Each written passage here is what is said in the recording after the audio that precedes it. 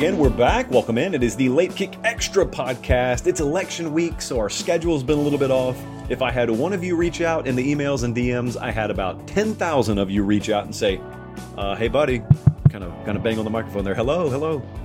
Tuesday, no pod. Wednesday, no pod. What in the world's happening? Are you alive? Hello, are you okay?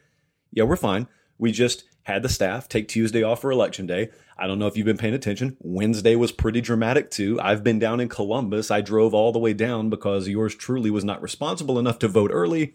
So I had to make the 12-hour round trip to do my civic duty, which I did. Met some of you in line at the polling station in Little Fortson, Georgia, by the way. So it was good to meet you guys. But the bottom line is, as Stone Cold Steve Austin would say, we're back. Thank you so much for the 5-star reviews. We're well over 800 now. Please, if you haven't already, drop us one of those. Subscribe to the podcast. Share it out there. Tell your friends. Tell your family. Tell your aunts and uncles. And get us to 1,000 5-star reviews. I don't know what's going to happen. I just assume the universe is going to provide a really, really big, spectacular celebration if and when we get to 1,000 5-star reviews. So here's what I wanted to do this morning. Because as we speak, and as you listen to this, I'm probably driving back to Nashville for Late Kick Live later tonight as you listen on Thursday, and we didn't have our normal Tuesday show, I'm going to change the format of the Late Kick Extra Pod for just this morning. Normally it's Q&A. But what I want to do here is, since we didn't already get the game predictions out, I wanted to offer up the game predictions for Clemson Notre Dame and Georgia Florida. And what you're going to hear is what you normally would have heard on the Tuesday night show. We didn't have it. So the individual videos are on the 24/7 Sports YouTube channel now. Subscribe if you haven't already. But a lot of you prefer the podcast method. So we're going to start it with the Clemson Notre Dame preview. And then I'm going to give you the Georgia Florida preview. And then if you tune into Late Kick Live later tonight, we're going to kind of do a follow-up and also do a deeper dive on some more games. So, we kind of got a truncated timetable this week, as I said, because of the election. But we're trying to get every game preview that we normally would get in there. Now, I don't know what the audio is about to sound like. I know that the wizards there behind the curtain, Jordan, Tani, whoever in the world produces this, they're going to make it sound as good as possible. But what you're going to hear, or you're going to hear pieces of audio throughout this podcast this morning or this afternoon when you're listening that were recorded at like 3 different times. So I don't know if I had a cough in one of them. I don't know if I just eaten. I may have hiccups going on in another one. I may have just woken up for a third one. But just rest assured, it is me. I'm on the same microphone.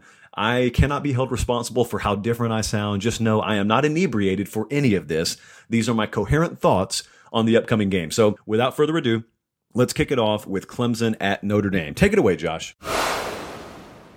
Big game in South Bend, Indiana, Saturday night. Been waiting for this one ever since that ACC 2020 only schedule was released.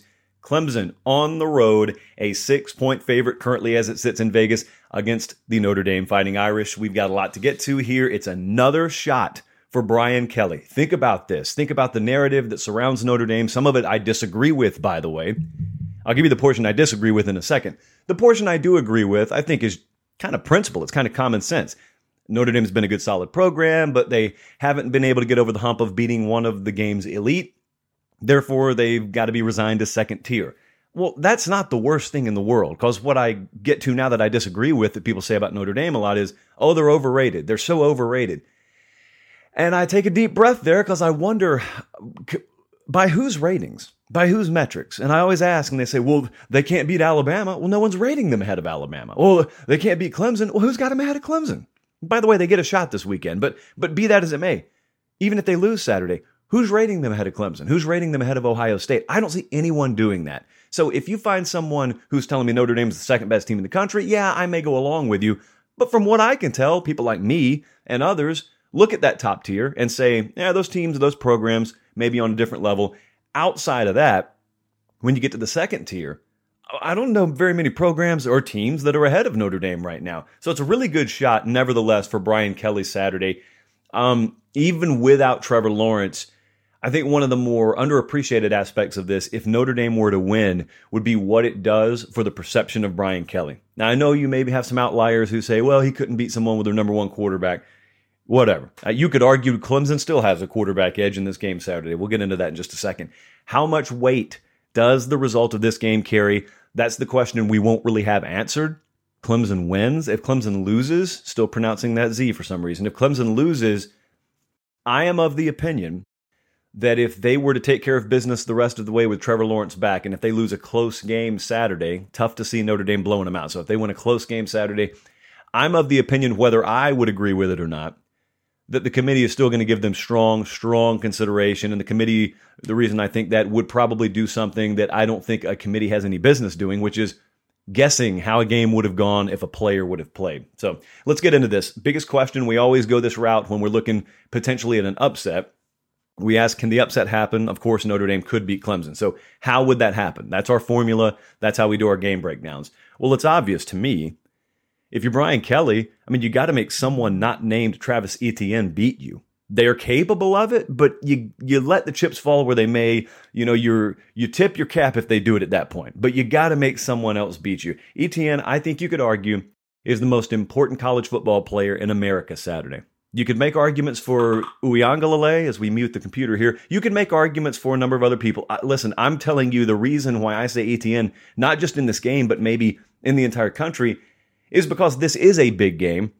It's going to have a ripple effect throughout the entire country, and he's the best football player on the field Saturday. How many touches versus how many targets, I guess? How many targets may even be the better question. How many targets would he get? If you were to talk to Clemson folks, people who cover the program, fans, those of you who watch every game, how many touches would you expect?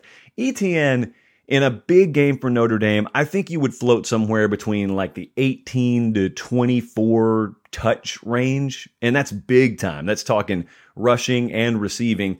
So I wonder, I mean, it's not going to be on the low end. I wonder how much on the high end that could skew. Last week, I mean, he bailed them out, and he's bailed them out before. He had 84 rushing yards, I think 135 or 140 through the air against Boston College. You could see some kind of scenario, especially if Notre Dame does a pretty good job against Amari Rodgers. You could see a scenario where you're watching the game midway through the third quarter. It's tight. It's 20-17 either way.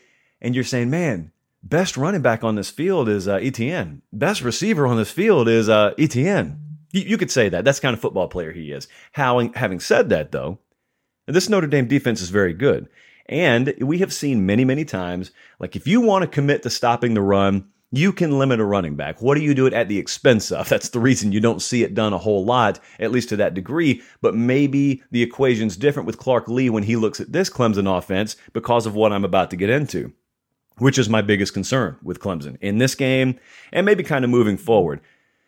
I think a lot's going to be made, rightfully so, about DJ Uiagalelei getting his first start, and you're going to hear true freshman quarterback, inexperienced, on the road. You're going to hear a lot of this stuff kind of hyperbolically thrown around, and it's not that it's not true, but it doesn't really have such a granular, tangible impact on a game as specifics. So what specifically are we talking about there? Because true freshmen win games all the time.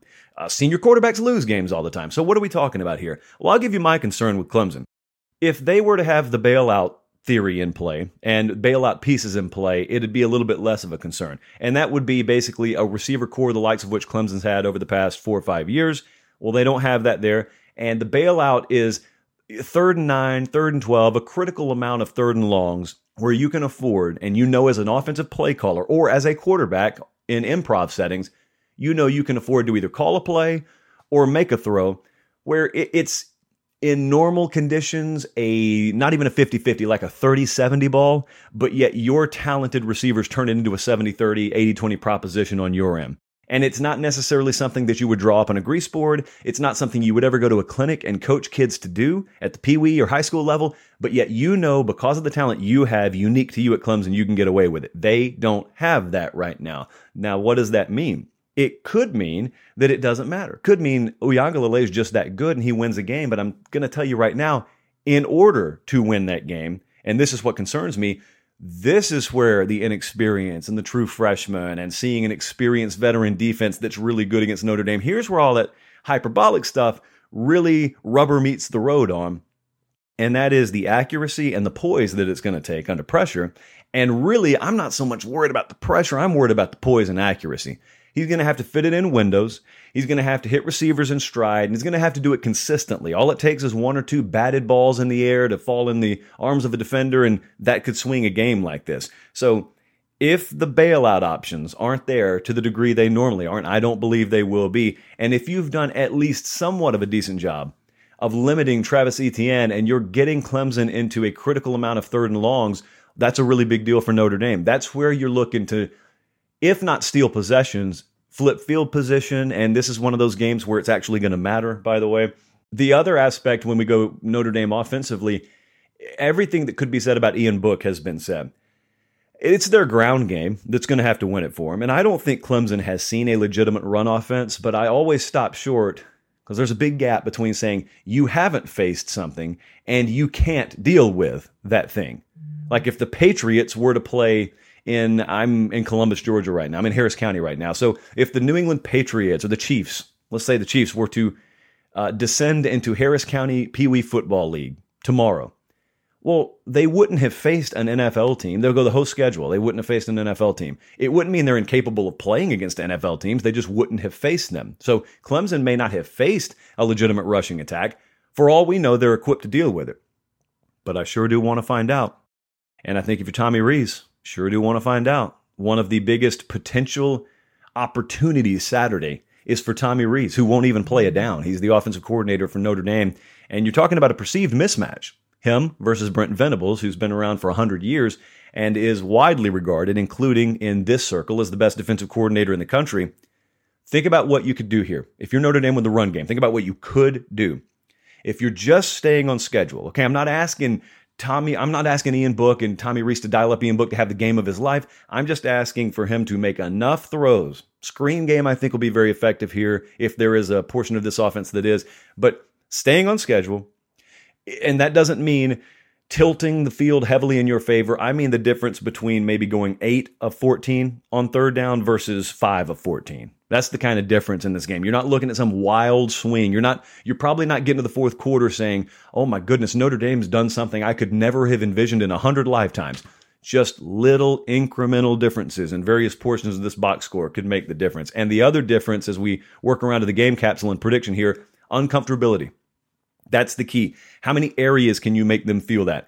One of them would be what I just talked about. If Notre Dame is able early on to start controlling the line of scrimmage, which they have the offensive line to do, and there could be some vulnerabilities in that Clemson defense that maybe have been on display if you have picked through the film with a fine-tooth comb, but since they haven't lost a game, no one's really focused on. They got a lot of talent. It's young in their front. I don't know that necessarily you're going to stress their secondary either way, but maybe you find some mismatches there at tight end, for example, and it's just a few extra move the chain, new set of downs type deals where you could flip that field position, you could flip time of possession. Some people value it more than others, but total plays, how uncomfortable can you make Clemson when you're midway through the third quarter? What if you've run 50 plays to their 31? What if time of possession is 2-1? What if they realize, here's why TOP is important to me, because it's kind of synonymous with limiting the opponent's possessions in a lot of cases. In a game like this, this is not a game where, Clemson's probably scoring a lot in 3-play drives. LSU used to do that last year. Like they would have time of possession against them, total plays against them. It didn't matter because they were so explosive. I don't think Clemson's offense is going to be as explosive here. So I think those kind of factors matter. All right, Colin, let's dial up the capsule here, and let's show you what Vegas thinks. Let's show you what we think. Again, we generate our own in-house line, and we simulate the games ourselves, independent of Vegas and anything else. We like to show ours versus Vegas. So Vegas currently, the line there, Clemson -6. We have it kind of a little bit shorter than that. We've got Clemson -5. And I think I'm going to roll. I do this sometimes in principle. I think I'm going to roll right with our model. So what I'm going to do is I'm going to take Clemson to win, but because our model is shorter than the Vegas number, and I don't really have a strong feel either way, on principle alone, I'm going to take Clemson to win, but I'm going to take Notre Dame plus the 6. Understanding all the while, this is not me telling you I'm betting this game. This is certainly not me telling you to bet the game. When I don't have a strong feel, I default to our model, no matter if it's a 1-point gap that I'm trying to hit. So Clemson -6.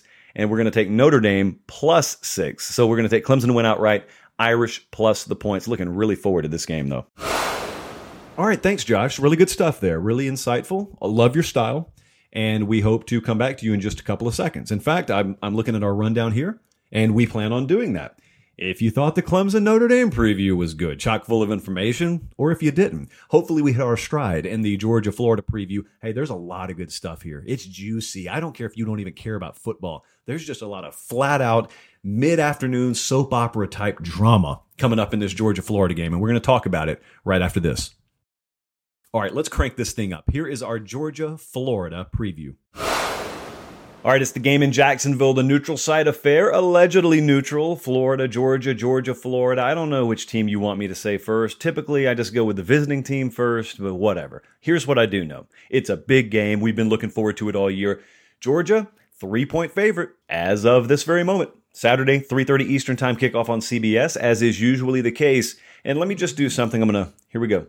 Hope you heard that. I'm going to set the pen down, and I just want to explain. For those of you who are neutral observers, maybe you're a Wyoming Cowboys fan and you just kind of watch for fun way out there in Wyoming. And by the way, credit you for choosing Wyoming to live in. That place is like a screensaver. Here's the dynamic or dynamics that are in play here. It is extremely tense in the Georgia-Florida rivalry every year, but it is even more so right now. Let me give you the Georgia perspective, and then I'll give you the Florida perspective. The Georgia perspective is this. They view themselves as superior to Florida. They think that having to talk about Florida challenging them, that's beneath them. There's only one hurdle remaining for Georgia. It is Alabama, the college football playoff, the national championship. This is kind of a linear progression, and it's not a year-to-year reset. They don't just try and beat Florida, then, okay, we'll try and beat them again next year. They want to have put them in their rearview mirror, and here's the problem. There's a dude playing a quarterback by the name of Justin Fields who used to be at Georgia. He's not, and that's not a big deal as long as your quarterbacks who were behind him succeed, but they haven't. And so right now in year 5 of the Kirby Smart era, they have a mess at quarterback. Let's just call it what it is. And they're fortunate Stetson Bennett's there, because if he wasn't there, I don't know what in the world they'd be doing right now. But that is giving Florida a window here. And there is a big recruiting advantage for Georgia currently in this rivalry and against most people, but Mullen has not kept up with Kirby in recruiting. This year, there are no official visits. I was talking to Steve Wiltfong the other day about this. On-field results will matter in the 2020 college football season more so than any other season, because you don't get to go to campus. You don't get to take in the environment. You don't get all the things you'd normally get to measure a university. So you're just watching the games. This would be such a big statement. Georgia don't want that to happen. This would also give them 2 losses by mid-November in a year where they think they may have their best defense ever under Smart, and I would agree with them. So it's not something they want to discuss. As for Florida, it's kind of the opposite. They've been building towards this, and now the moment is here. It's not 2 or 3 years down the road anymore. They got the advantage at quarterback. They're comparable enough roster-wise, and by comparable, I mean they're in the arena of competition. It's not one of those deals where, we couldn't compete with them. They're in the arena of competition. And also, Georgia's banged up. Georgia at quarterback, like I said, it's kind of a mess. This is their opportunity, and they're very excited about it. But quickly, if they were to lose, it shifts to what we talked about in preseason. If not now, when? It's so great for those of you who, like myself, I just kind of sit there and watch it, and you do too. It's kind of great. Hey, let me ask you a question as we dive into the preview. Georgia fans, Florida fans, you can answer this as well. Does it feel to you like the role of the aggressor has shifted? Because every year I go to this game, by the way, in a normal year. So every year I'm on the sideline, and every year leading up to that week, during the game week, I talk about Georgia, talk about Florida, and it's always Georgia being the aggressor, and you're talking about everything that has to go right for Florida to win, and it always felt to me like Florida was on their heels a little bit in this game. It doesn't feel that way leading up to the game. Now, we'll see what the game itself feels like. I want to do something in this video that a lot of people are doing, but I want to do it in a different way. I'm not going to talk about Stetson Bennett versus Kyle Trask. I think it's pretty lazy. They're never on the field at the same time, but even if you're doing a quarterback comparison, I'm not thinking about it like that. It's kind of an apples to oranges because Kyle Trask has to face a different defense than Stetson Bennett does. Here's the question, and it's the same question that we asked, kind of in a different way, but it's the same question we asked in the Georgia-Alabama game. Who will Kyle Trask be? It's kind of like, who will Mac Jones be? Because when you face a defense like Georgia, they meet and surpass the freeze point that we talk about all the time. So the question is not, are they going to somewhat limit your production, but will your production fall off a cliff, or will it just be throttled back a bit? And that's the question to ask about Kyle Trask. Will Kyle Trask still put up, let's say, 80%, 85% of what you would normally expect from him statistically, relative to when he plays an average team? Or will it fall off to like 40%? Will you turn on the TV in the middle of the third quarter and Kyle Trask has 109 passing yards, 2 interceptions? Like, that's the kind of disaster that you want to avoid. Now, in the Alabama game, the answer to who will Mac Jones be with Georgia on the field was he was a stud. And why was he a stud? Well, you know about Jalen Waddle, you know about Devontae Smith, you know about their receivers, but elite pass protection and an elite running back and elite run blocking. There's a lot of elite on Alabama. It allowed them to maintain balance, or at least the illusion of balance. And I define balance, as I've told you many times, differently than most people. It's not stats. It's as long as they believe you'll run it or pass it on any down, boom, you're balanced. Georgia had to absolutely honor the run on every down, even as Alabama was bombing away on him. And that was with both of their starting safeties. Now they'll be without one. That was with Jordan Davis healthy. Now they'll be without him, which brings me to my next point. Jordan Davis is I think their most important defensive guy up front. He is an interior clogger, but he also gets a lot of pressure. He can collapse a pocket on you, and it looks like he'll be out for Georgia. And that's with Richard LeCounte, their starting safety, on the back end, out too. A lot of other guys banged up, but those are the two main ones. What does the potential loss of Jordan Davis here mean?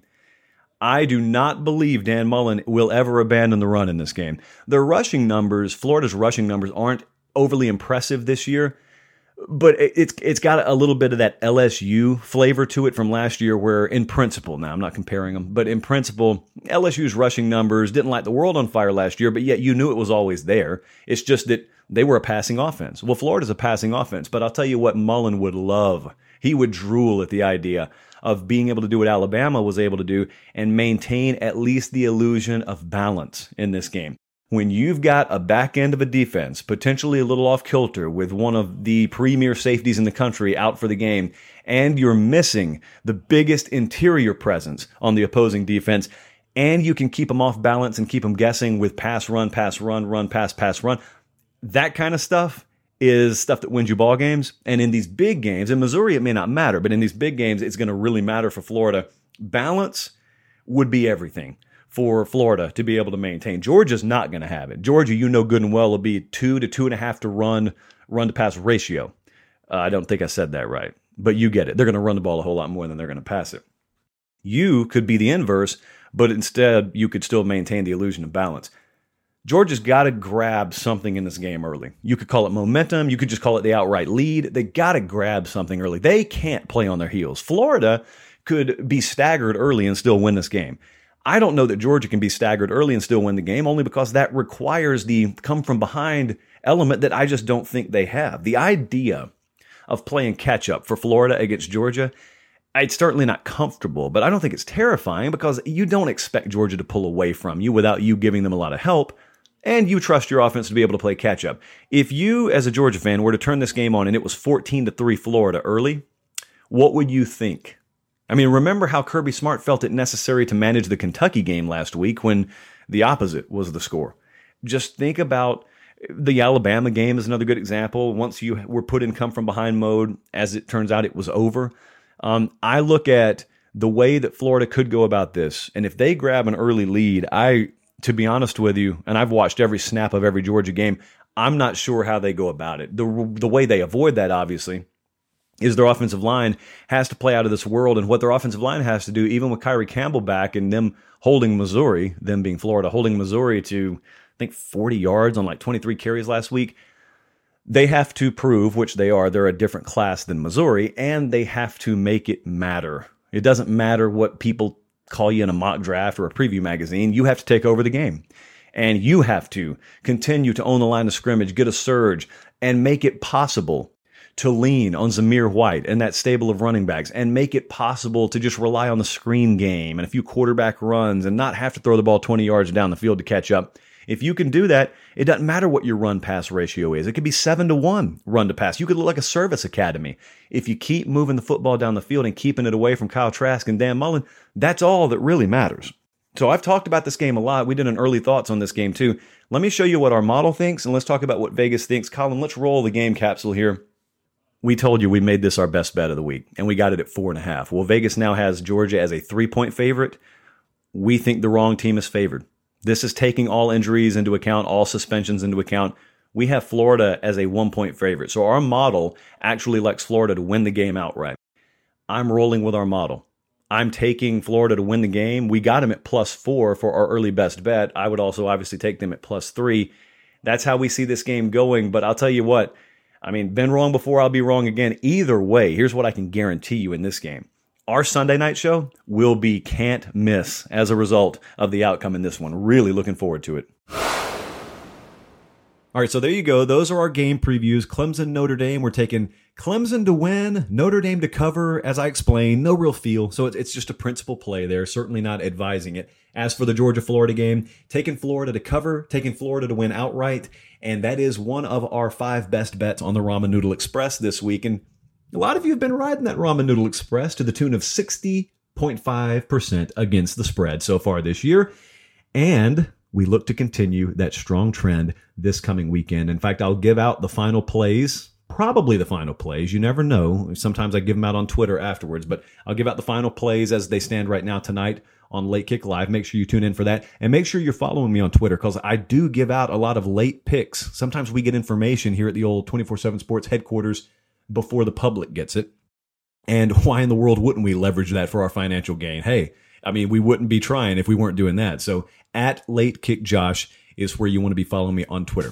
All right, we'll do the normal Q&A format starting again next week, so have no fear. I've got your questions. I see them. I'm actually looking at them right now. I will aggregate them, and we will start hitting them again Tuesday. Until then, though, for Tani and Jordan on the podcast editing side of things, I'm Josh Pate. Have a great rest of your day, and God bless.